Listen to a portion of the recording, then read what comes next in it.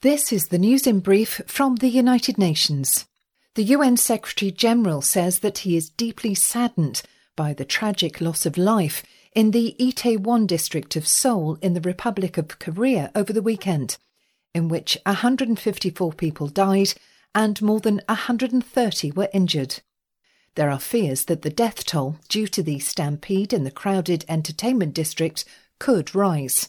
Antonio Guterres expressed his sincere condolences to the families of the victims, many of whom were teenagers and people in their 20s, as well as to the government and people of South Korea. An estimated 100,000 people had gathered in Itaewon for the country's biggest Halloween festivities since the COVID-19 pandemic began, and strict rules on gatherings were enforced. On Monday, the country's Prime Minister, Han Duck-soo, announced a thorough investigation into the stampede, and President Yoon Suk-yeol declared a day of national mourning. The outlook for global markets has worsened in recent months, with job vacancies and job growth likely to decline significantly in the final quarter of 2022, according to a new report by the International Labour Organization, or ILO. The 10th edition of the Monitor on the World of Work finds that rising inflation is causing real wages to fall in many countries. This comes on top of significant declines in income during the COVID-19 crisis, which affected low-income groups the most in many countries. The report also finds that labour market inequalities are likely to increase, contributing to a continued divergence between developed and developing economies. Gilbert Hangbo, ILO Director-General, says that a set of multiple and overlapping crises, compounded by the war in Ukraine, are having a deep impact on the world of work.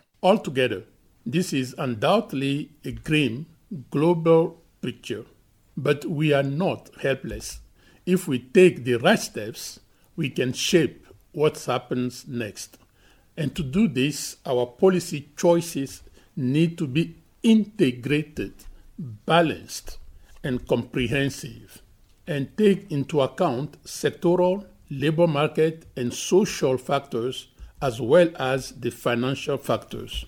And finally, many oil and gas companies are increasing their efforts to tackle methane, one of the biggest and most solvable contributors to the climate crisis.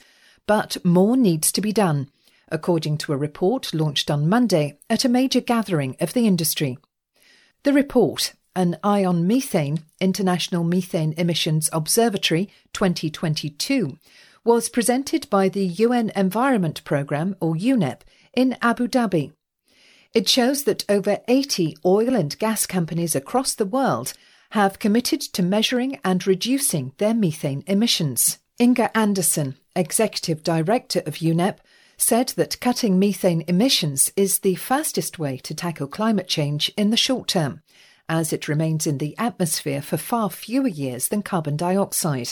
Despite the relative progress, corporations need to move faster and harder, she urged. Nikki Chadwick, UN News.